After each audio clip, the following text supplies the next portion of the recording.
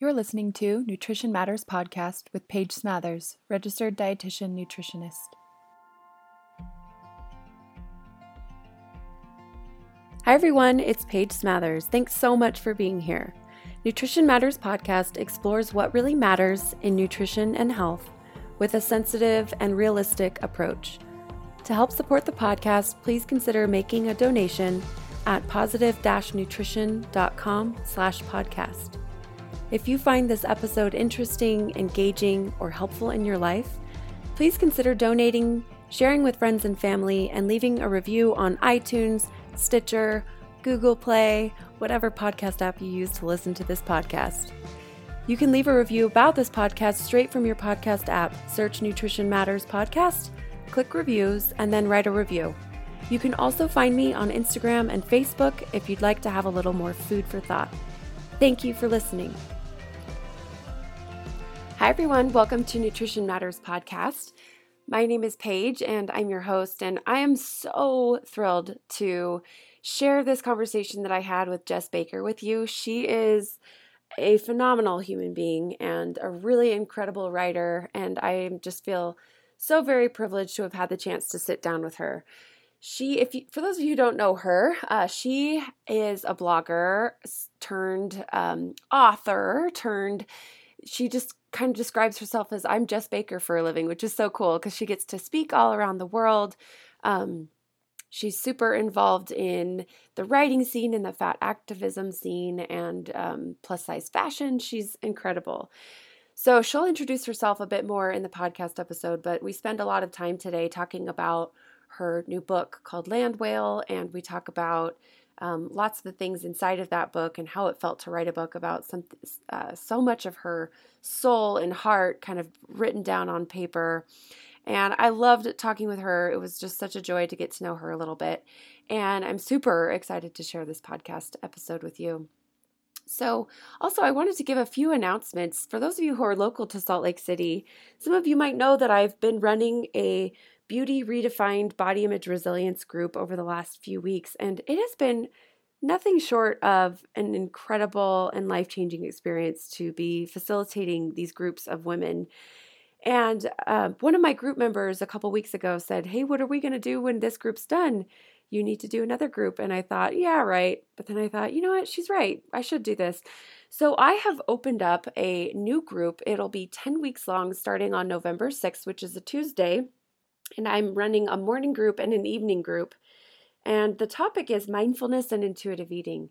So what it is we will read one principle of intuitive eating every week, and then we'll get together as a group and talk about that principle. We'll really dive in for an hour and a half, dive into that principle, talk about how mindfulness and intuitive eating, kind of weaving those together. I'll be providing mindfulness skills throughout. And it'll be 10 weeks on Tuesdays, and we will skip the week of Thanksgiving as well as the last 2 weeks of the year. And so the group will run from the beginning of November through the end of January, weekly for 10 weeks, skipping 3 weeks in there. And I'm just thrilled to be doing this. So at first I was just going to do a morning group. That group filled up really, really fast. So I decided to open up an evening group as well. And we have, I think 3 or 4 spots in that evening group. So if you happen to be interested and you're local to Salt Lake City, if you're interested in diving into mindfulness and intuitive eating a bit more, there is a link in the show notes.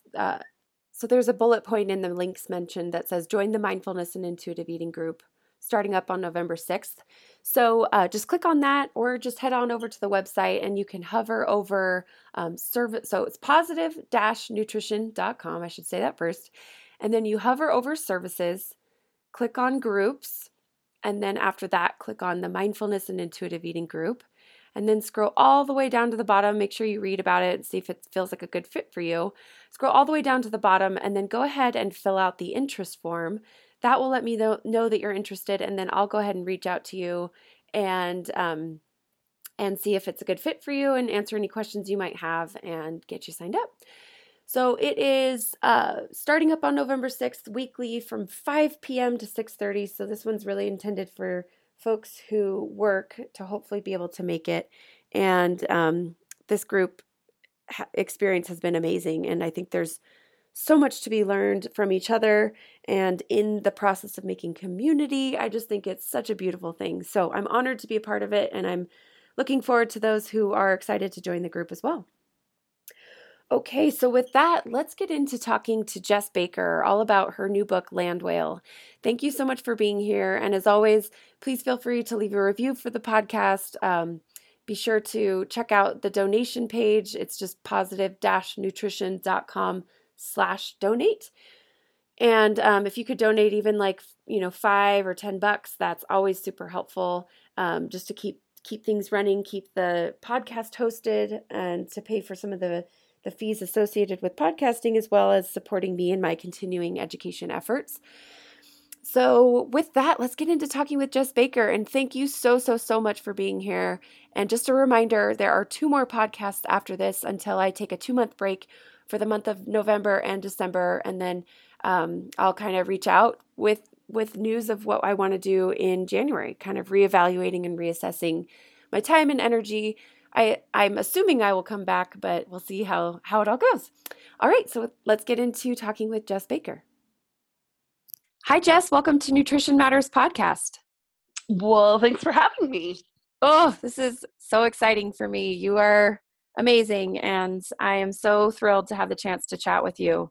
So do you want to just take a minute for anyone who doesn't already know you and your work? Do you want to just kind of introduce yourself a little bit? Sure. So my name is Jes Baker. People sometimes know me as the Militant Baker. And I started blogging 6 or 7 years ago, and it changed. The blog itself started out as like a baking blog, because I used to be a professional baker. And it was through my exposure to those lifestyle blogs and kind of being in that community that I found some really amazing blogs that were around body image, particularly one that doesn't really exist anymore, but it was called A Nearsighted Owl, and it was written by this woman named Rochelle, and we had everything in common. Like, I was just in love with everything that she posted about. She loved thrifting. Like, this is like hipster Jess in her 20s. So thrifting and owls and cats and purple beehives. I like literally had a purple beehive. You're like, we're soul sisters. Yeah. And the interesting thing is that in the moment, I didn't really identify with this, but she was also really fat. And that was something that, to me, that long ago, was really negative. It was something that had ruled my life. The fact that I was fat as well. It had ruled my life in a negative way up until that point. And it was the first time, and this makes me sad, but also I'm really happy it happened. It was the first time I had ever seen a fat woman living unapologetically and being happy and not working to change their body. And it kind of blew me away. I wasn't sure what to do with that information. But I kept going back, and I was kind of like fascinated by this woman who, like, we had everything in common, and except that she was happy and I was constantly on this journey to shrink my body, which never worked.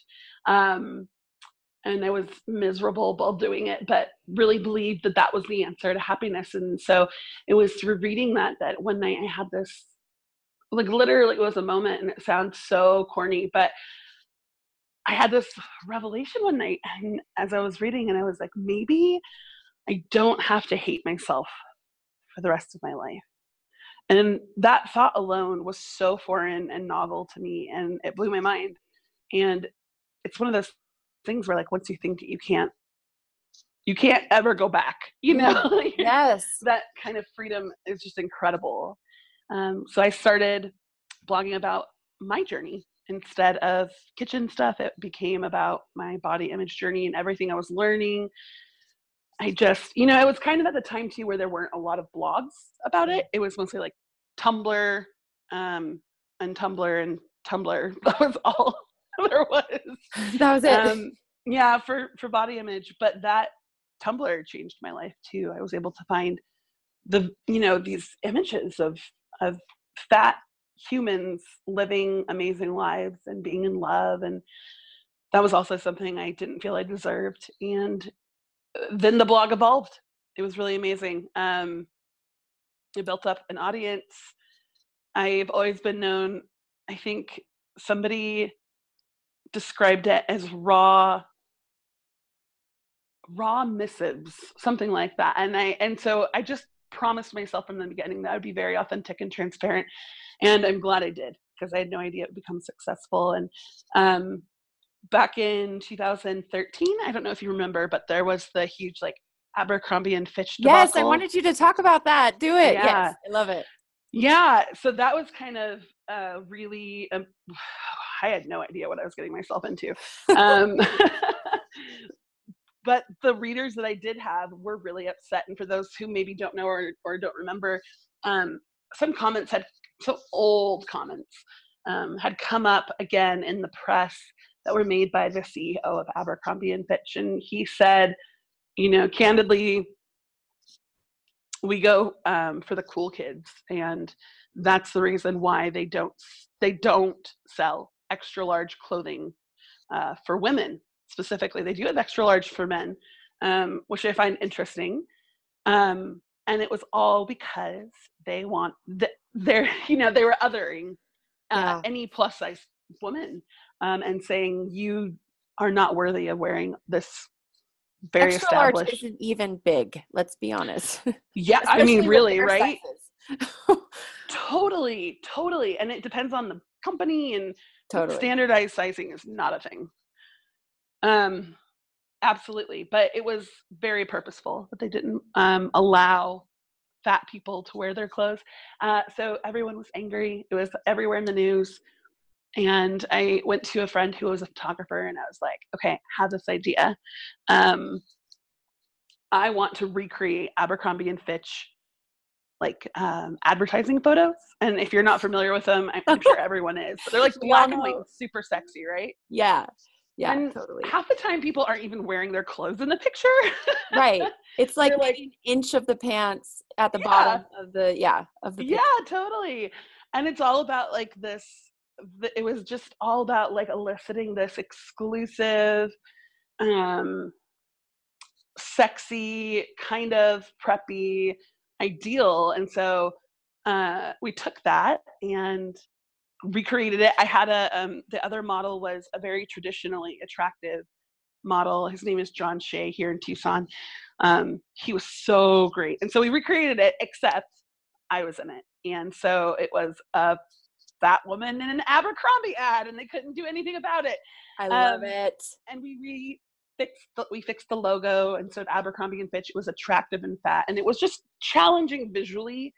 Representation in the media, it was definitely a middle finger to Abercrombie and Fitch, and it just exploded. Really, it just went viral in every country and every language, it seems like.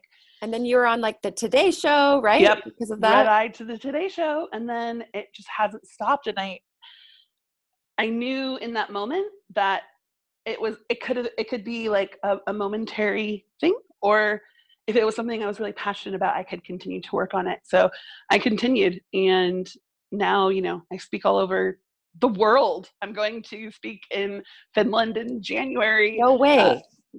For their first ever body image event. That is so cool. I went to Paris in December and was the keynote with, oh my God, this is just so amazing to me. But I was the keynote at this event where the government, and France is incredibly fat phobic. It's like their nationalistic pride is like the thin French woman that eats all the baguettes and brie and pate, but stays thin. And so fat phobia is huge there, and it's not addressed. It's not even a word in their dictionary. Didn't know if you knew that. I didn't know that. Wow, that's interesting. Yeah.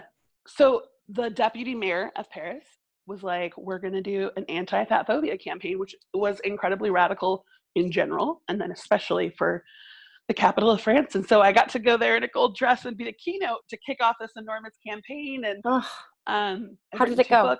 It was great. Yeah. My French is terrible. It's not an easy language. No, it's not. I did an intro in French and botched it, but it was wonderful. I actually spent, I don't want to get too off track, but it was a very special thing to spend a few days in Paris with this very political fat activist group. There was only one, of course. But basically I had these fat babes taking me around Paris to see all of the, Notre Dame and like the Eiffel Tower, all of these things. And it was just such an incredible experience. And didn't you have cool pictures taken too? I feel like I followed along that too. Like, yes. Oh, I did a photo shoot. I sure did. You did. Okay. I did. Sorry, I'm such a stalker. I just know this about you. Well, to be fair, I put my entire life on the internet. Okay, so that's your fault. It's not my fault. Yeah, totally.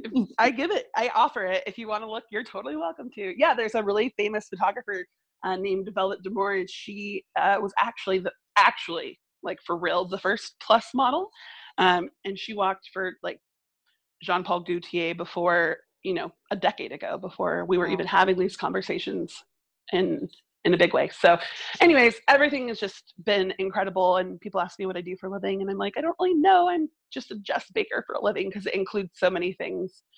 Oh, it's you're wonderful. Living the dream. And it's not easy though. I mean, let's transition to kind of talking about your book. So you've written multiple books at this point. Is it 2 or more? Yeah, 2.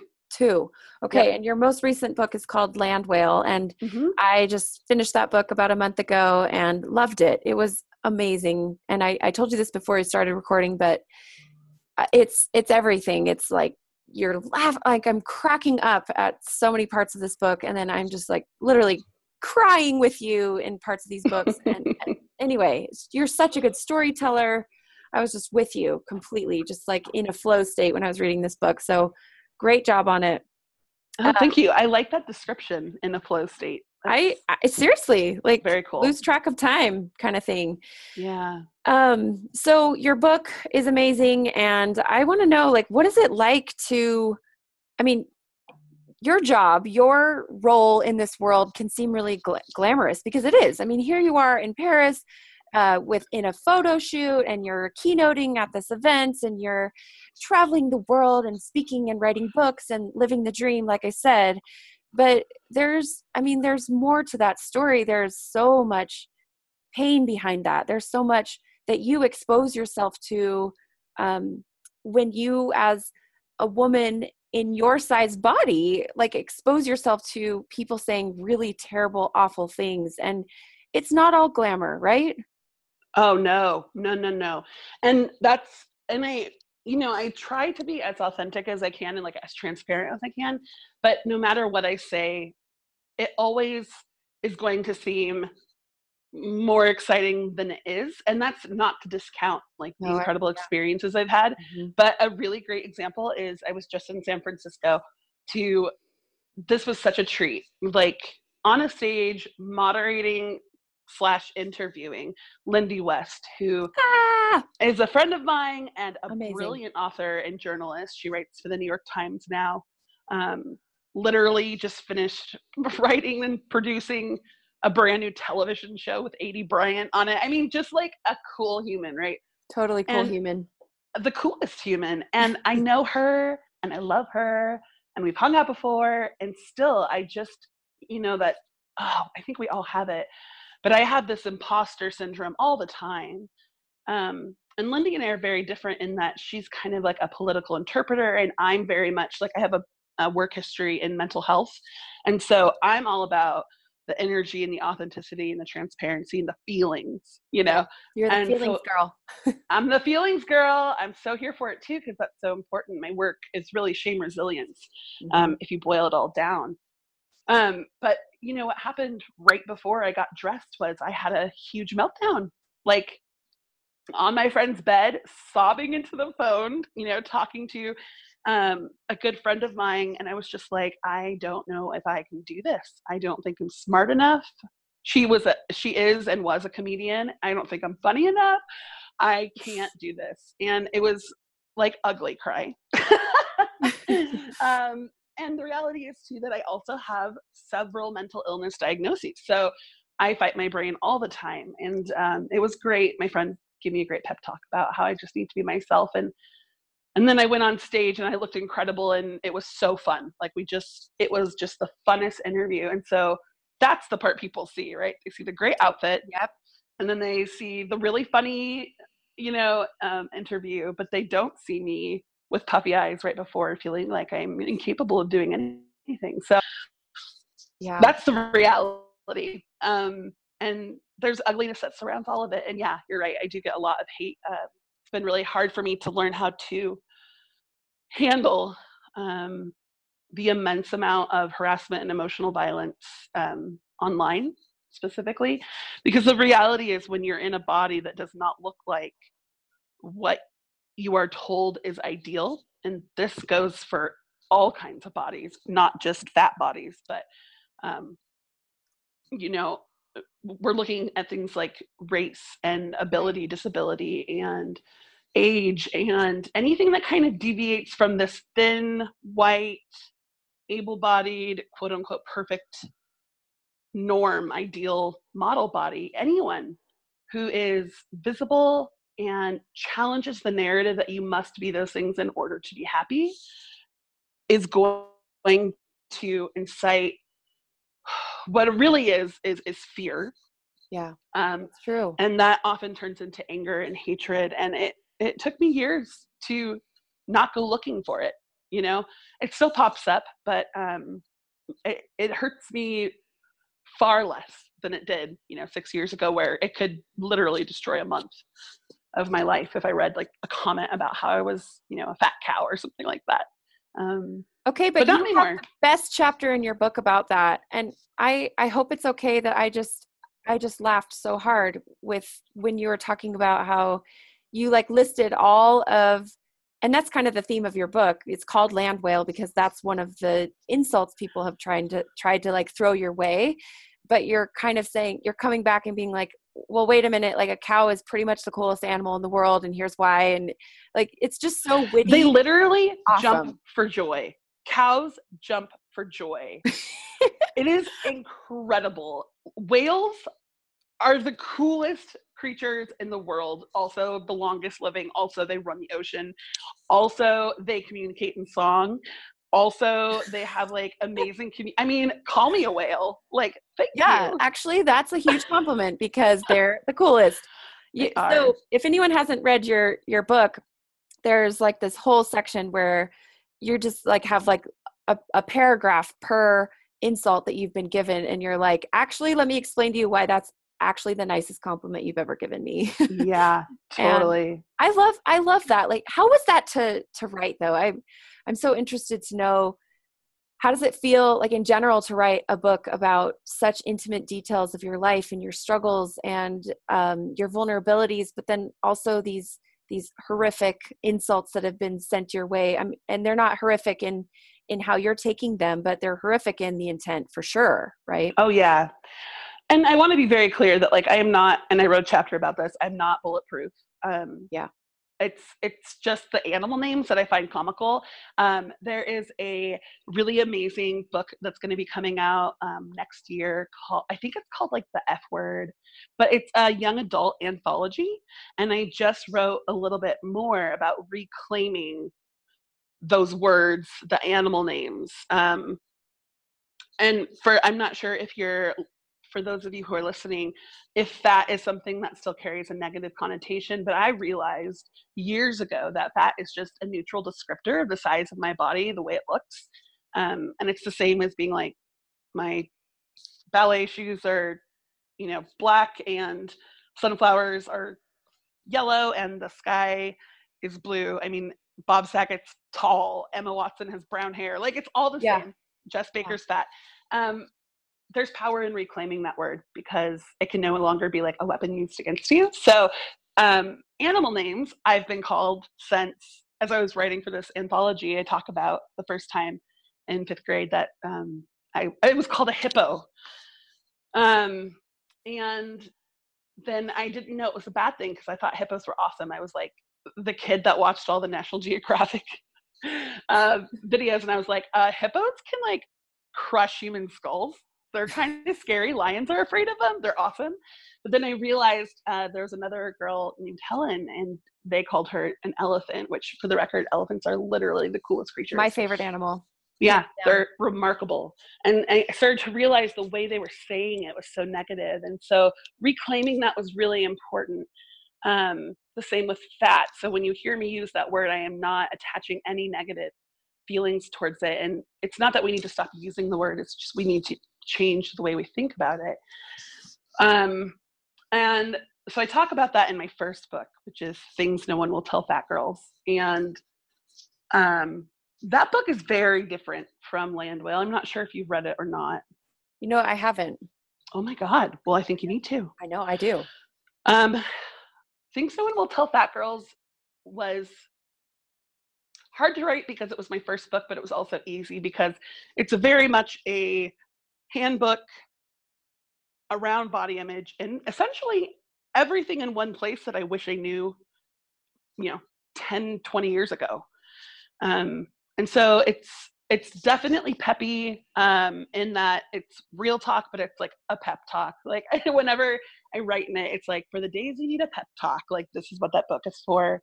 And I think that's important, and we need to be lifted up. And then also I felt very strongly, I learned a lot after that book. My views on bodies and liberation and oppression have evolved, and I really wanted to write Landwhale because I needed to put the really hard conversations in one place. And I didn't write it for anyone other than those who could find solidarity within the pages. So there's this quote at the beginning instead of a dedication by Ijeoma Oluo. I love her. Yeah, she's brilliant. Oh my God. She's brilliant. And we were having a conversation on the phone, and she said, we've been trying to prove to the thin world that we're worthy for far too long. So Jess, if you're going to be brave for the fat people. And I held on to that entire time because there's so many times when you're writing about, I'll be totally honest, I think I like sobbed through about at least half of that book. It's a lot of trauma that I had to dig up and try and understand. That cannot be easy. It was the worst. It was literally the worst year of my life. And my partner will tell you that. He's like, maybe you're not allowed to write another book for 10 years. Like, I don't think either of us can handle that. It was so hard. It was the worst. But here's the brilliant thing. So the writing suffered a little. So a lot of the criticism is like, it should have been edited differently. And I don't know, people who don't write books think they know that books all need to be a certain way. And to be fair, that's true. It definitely could have used like a year's worth of editing, but I knew as I was writing it that something had to go. And it was either going to be the real content, and it was going to be superficial and it would be wonderfully written, or I was just going to literally lean in and give all of the real, authentic, raw, hard, and happy things and let the writing just not be the best. And that's what I chose because I feel like the content is what we're missing in the conversation. There's plenty of writers out there who are brilliant. You're one of them, Jess. Oh my gosh. Well, it's different. It's different in the way that Lindy and I are different, but I don't regret it for 1 second. And also what was really cool, and then I'll shut up about this, but I feel really grateful now in hindsight, not in the moment where I was just like, I'm positive I cannot do this. Don't want to, but I already spent, the money, so I have to. I think I worked through about 10 years of therapy within that 1 year. That's why you were crying all the time. Yeah. Oh, 100%. And so I feel like I aged 10 years. And I think that if I didn't really dig into Landwhale the way I did, I'd still be dealing with a lot of the issues I talk about in it, 10 years from now. So it was kind of gift to myself too. Oh, I think writing is such a way to heal, whether you publish a book or whether it's just a way that you figure out your own thoughts. Or publish a blog that only 5 people read. Like, it can be so valuable. Or that no one reads. Or that no one reads. Exactly. Just for you. And I actually, so I do one-on-one sessions, essentially body image coaching, a lot around mental health and self-care, and also helping people reconnect with their bodies and food and movement. And a lot of people just need to write on blogs that no one reads as like, one, a way to get out all of the difficult feelings and place them somewhere as a record. And also so that you can go back and see your progress, because so often we forget the little things. And so, yeah, it's totally cathartic. I went to BYU, Idaho for college, and I remember, do you remember Zynga? Yes. I had a Zynga account. I totally did. Oh, I remember that. Totally. And when you're college age, you've got all the feels, right? And you need to like get them out. And so I literally every night wrote like what I thought was prose, like poems and like the most emotional things. Like Zynga saved my life during college too. And do you still have it? And do you still read it? WordPress took it over and I lost it all. And I'm so sad because there was so much there that I would like, I want to publish that. I want to publish your 19-year-old poems. Yes. Oh God. Yeah. Maybe it's better that I don't look at all of that, but it's gone. Oh, that sucks. But writing, it saved my life. It's changed other people's lives. And so I highly recommend. Yeah, I think this book, Landwhale, is a book that I wish every thin person would read too. And I know you didn't write it for thin people, as you don't need to and shouldn't. But I think for people to understand what it's like to navigate the world in a fat body and what happens. I mean, you get into such incredible detail about like what it's like to have sex and what it's like to go home and visit your parents and look at pictures of yourself as a child and realize, I mean, that moment in the book, I really liked that moment. Do you want to talk about that moment? Well, when I pitched the book, there was a chat. You send them an outline with a paragraph explaining, and the chapter was called "I Was a Fat Kid," and I was going to write all about what it was like growing up fat. And I went over to my mom's house, scrapbooking. She loved scrapbooking for a long time, and I went through these scrapbooks of me as a kid, and this was like a year ago. I was looking for the fat kid I remember being, and she wasn't there. And it was the most bizarre, like otherworld experience to look at these like Kodak printed out pictures of little Jess at 5 years old, who was incredibly thin, like very thin. Like, how did I possibly, it was almost as if I was like looking at a completely different person, but we shared the same memories. I just didn't recognize myself. The scary thing is that that's not the first time I've looked at that scrapbook. I've looked at it many times over the years, even while doing body image work online. And I had somehow superimposed this, it's like body dysmorphia, but in the past. I had superimposed visually this feeling of growing up fat and feeling not good enough when I wasn't that at all. And that's neither here nor there when it comes to like bad or good. It was just really mind-blowing to me that my memories and how I existed in the world was shaped by a fact that wasn't true. And then it was during the writing of the book that I had, a conversation with my dad and realized why for the first time in my life. And that was the hardest chapter. That was just, I wonder, Jess, every day. That had to have been so tough to put that out there and know that that's tough for you, tough for your dad, tough for your family. Yeah. How do you navigate that? Yeah. I mentioned in the book that I took the chapter and read it to my dad. Yeah. So I wrote it. And I was going to publish it as it was. I wasn't going to add anything, but I went over and out of respect, I do believe that if people don't want to be negatively framed in your memoir, they should not have treated you negatively. So Yeah.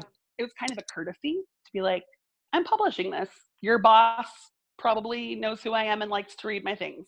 So are you okay with this? And he was. And it was, hard for my mom, I think, to read a lot of it, because as a parent, you're in your own head. You have no idea what your kids are really going through. And, her and I both have our own body things. So I don't know. It was not difficult to navigate that part of, look, I'm publishing this. Is this okay with you? They all kind of had to process it on their own.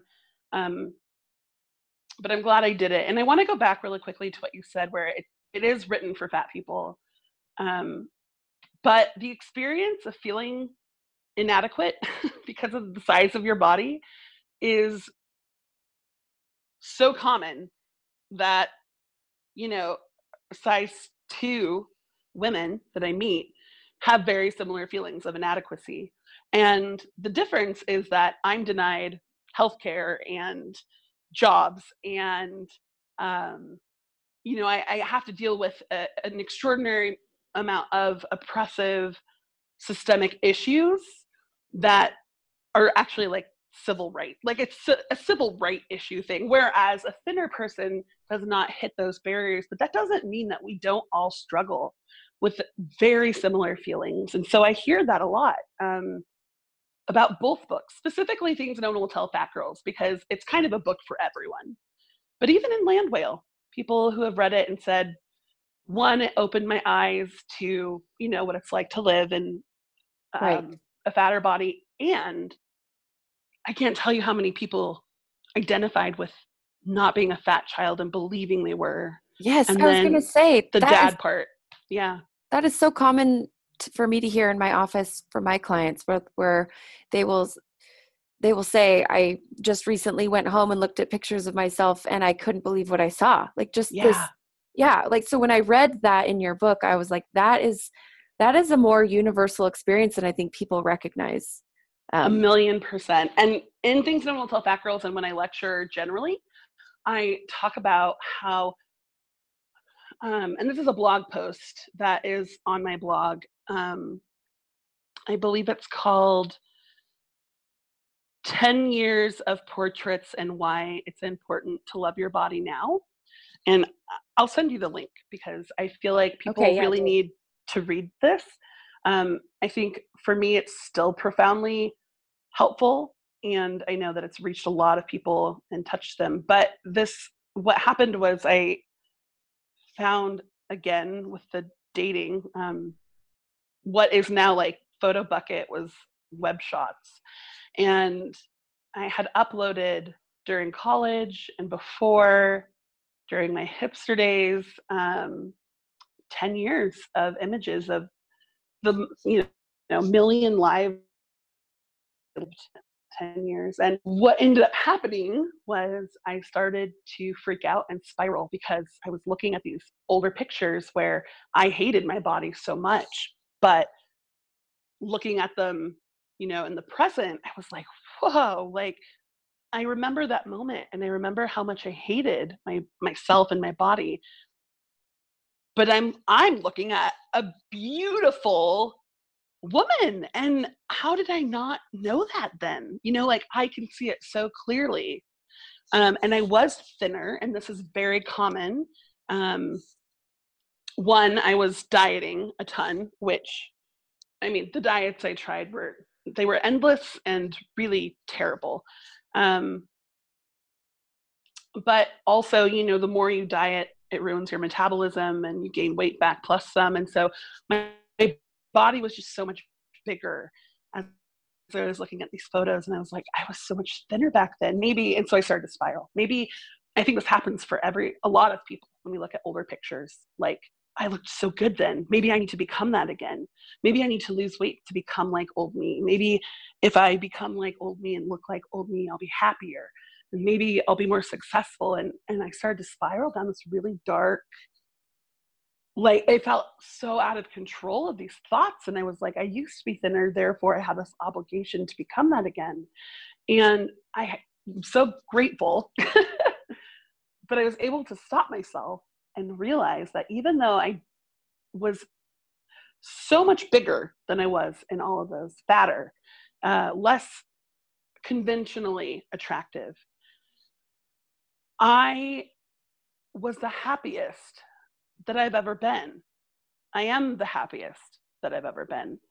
And I am successful, and I have the things that I was thinking I needed to find, and I had all of those things within this fatter body.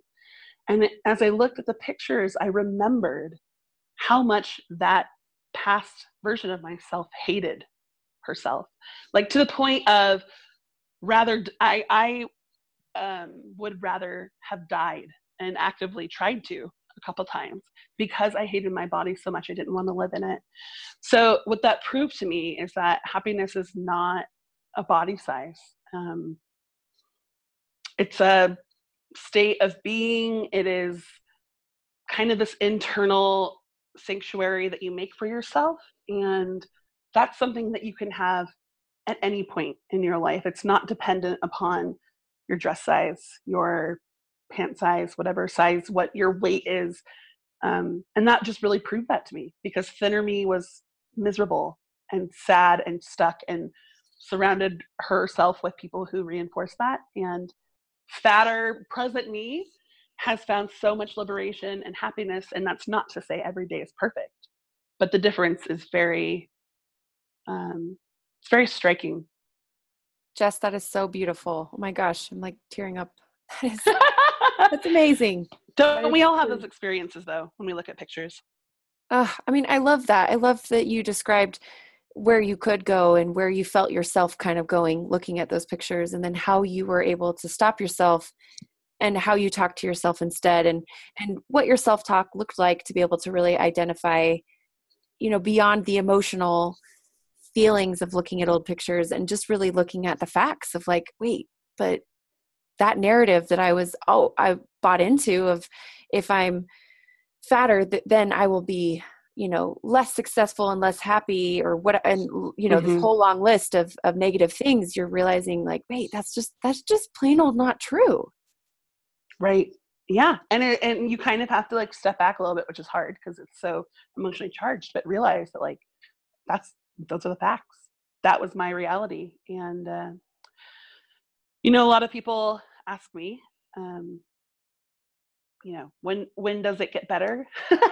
And the truth is that that letting go of that narrative of thin equals happy is really painful. And I think there's a grief process that comes with it. And then the other part is that it's really hard to, people think that if you embrace your body and don't diet and don't push yourself to the extreme and punish yourself, that you're letting yourself go, you're giving up. And it's quite the opposite. It's a lot of hard work. It's a lot of work to rewire your brain, to challenge the messages that we've been non-consensually given by society, the lies that we've been told about what equals worth, what equals happiness. And it takes a lot of energy, and it's difficult, and it's a recovery road, really. But I also know that when I was in my deep self-loathing dieting days, that was a lot of work too. It was emotionally draining. It was just so hard. And if I'm going to spend energy somewhere working on something, I'm going to spend energy on healing my brain. And consequently, after that, it heals your body. And I'm going to live the best life I possibly can. And that's where my energy is going to go. And that just feels worth it to me, Yeah, that makes so much sense. Oh, I love that. That is so beautiful. And I already tried the other stuff. Like I've been there. Done that. I tried it forever. It didn't work. Yeah. So isn't that, there's like something like a definition of, I don't want to say insanity because I feel like that's an ableist word, but is doing something over and over again and expecting different results. Right. Exactly.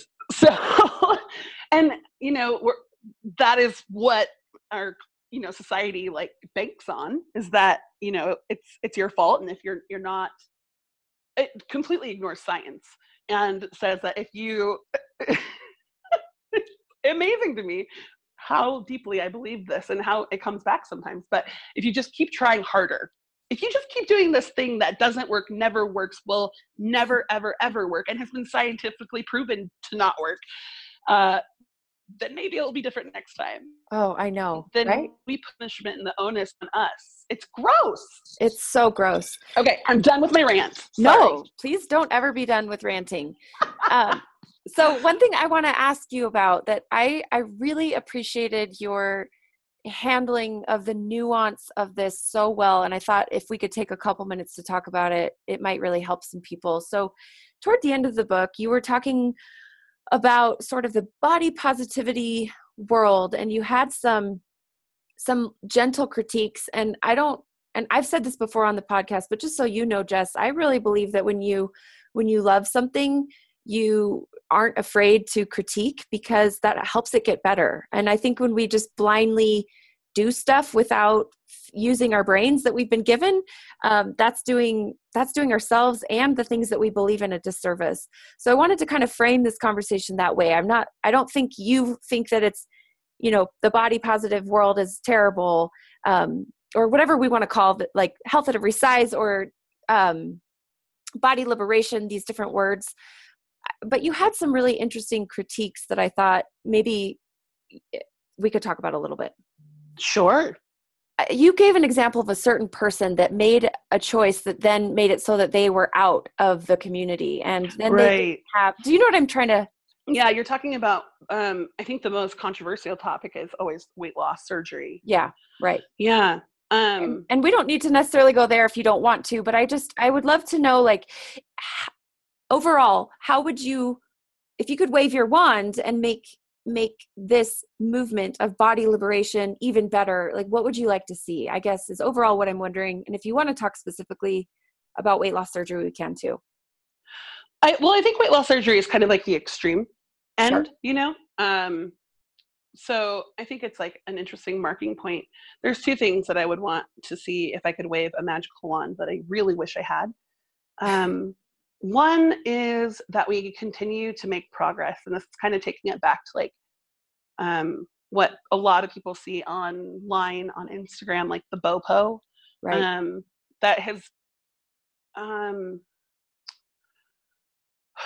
more I learn, the more people I talk to, the more I realize how important each facet is, each person's voice is.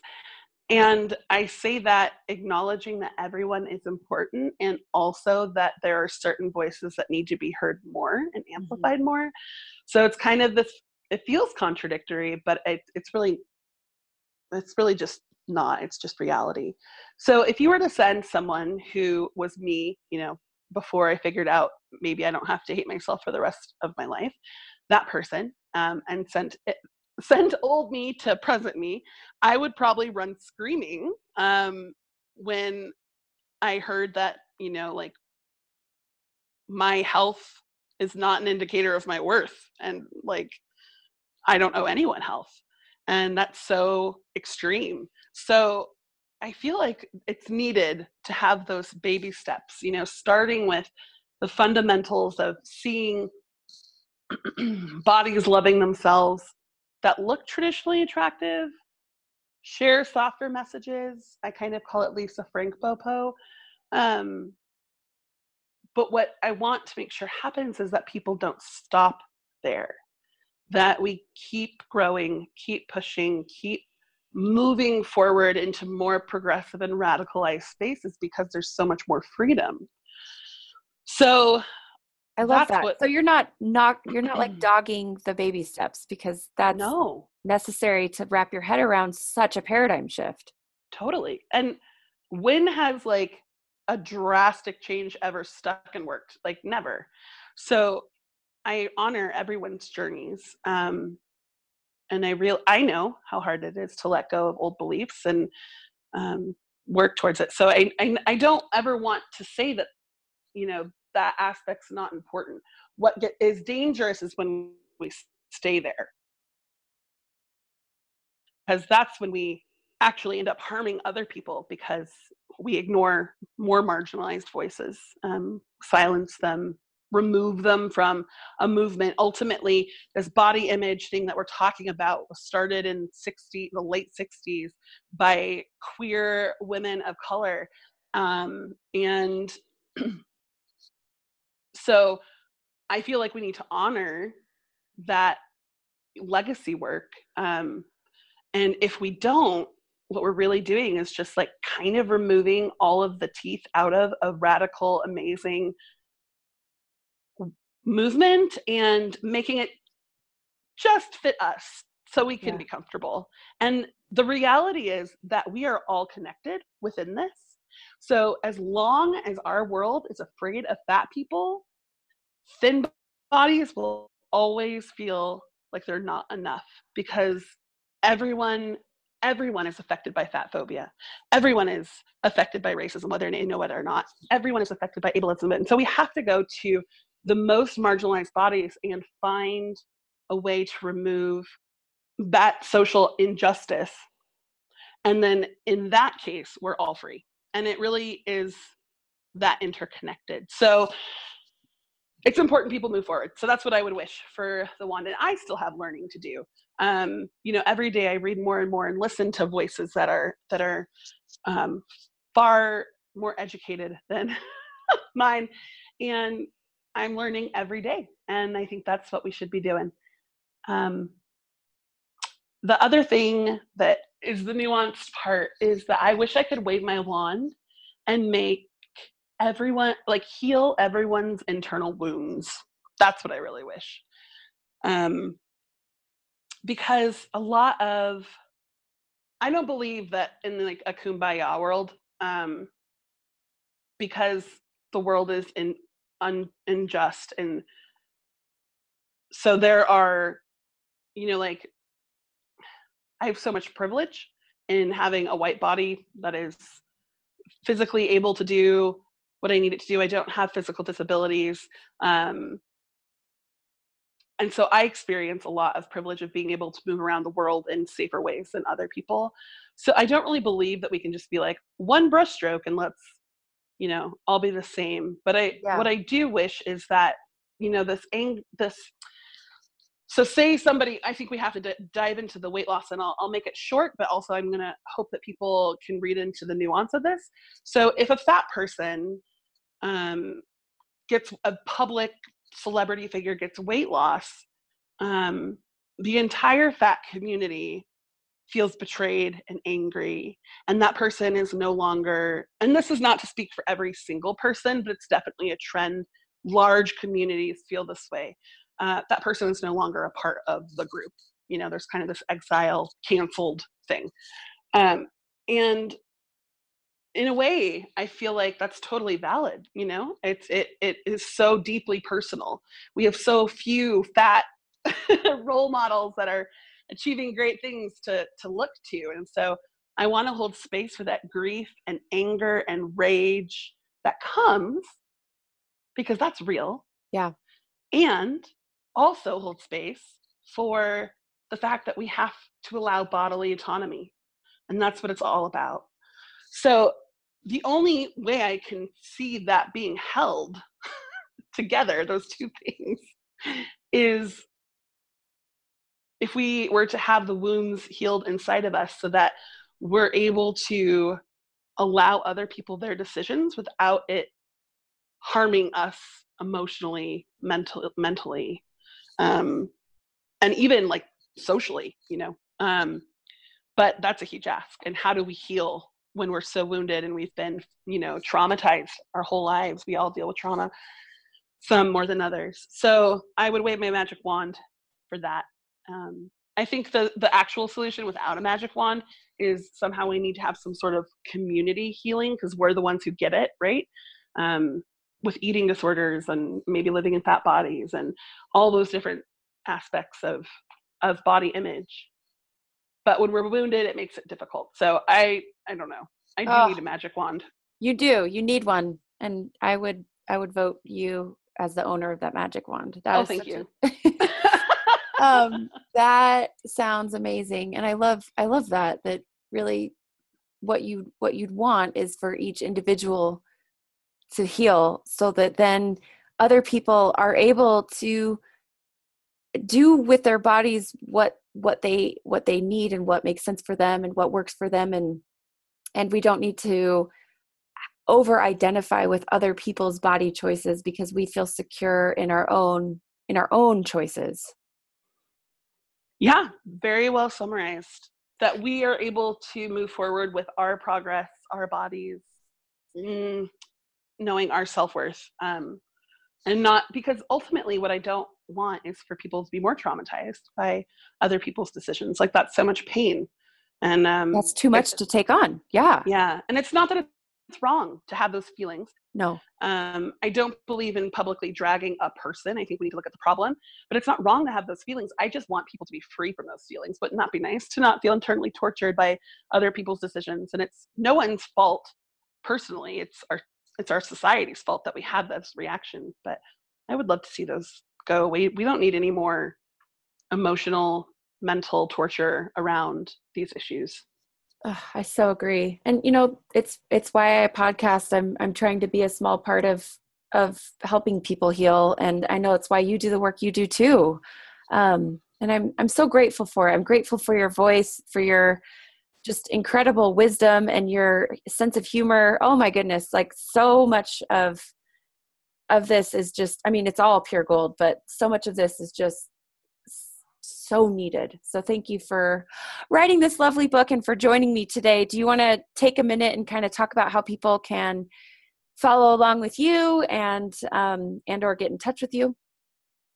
Totally. So you can find my blog, themilitantbaker.com. You can find all of my social media there. And I'm going to actually just tell you that the best way to keep in touch is to sign up for my email list, which sounds really weird and like salesy, but it's not salesy. Every month I send out whatever lesson I'm learning, and email lists are always the best way to, because of algorithms, we miss where I'll be and what I'm doing. So I'll always have those announcements too, so people don't miss out. And that's available on my blog too. Great. And Are you working on another book? Oh my God. It's too early for that question. You're like, I'm just writing this one out for now. Yeah, I'm just healing a little bit from that very intense experience, but probably someday. Well, thank you, Jes, so much. This has been such a joy to talk with you. You're the best. I really appreciate your time. Thank you for having me. This was fun. Well, I sincerely hope you've enjoyed this conversation. If you haven't already, please go ahead and leave a review on iTunes. Thanks again so much for listening, and we'll see you soon for another episode.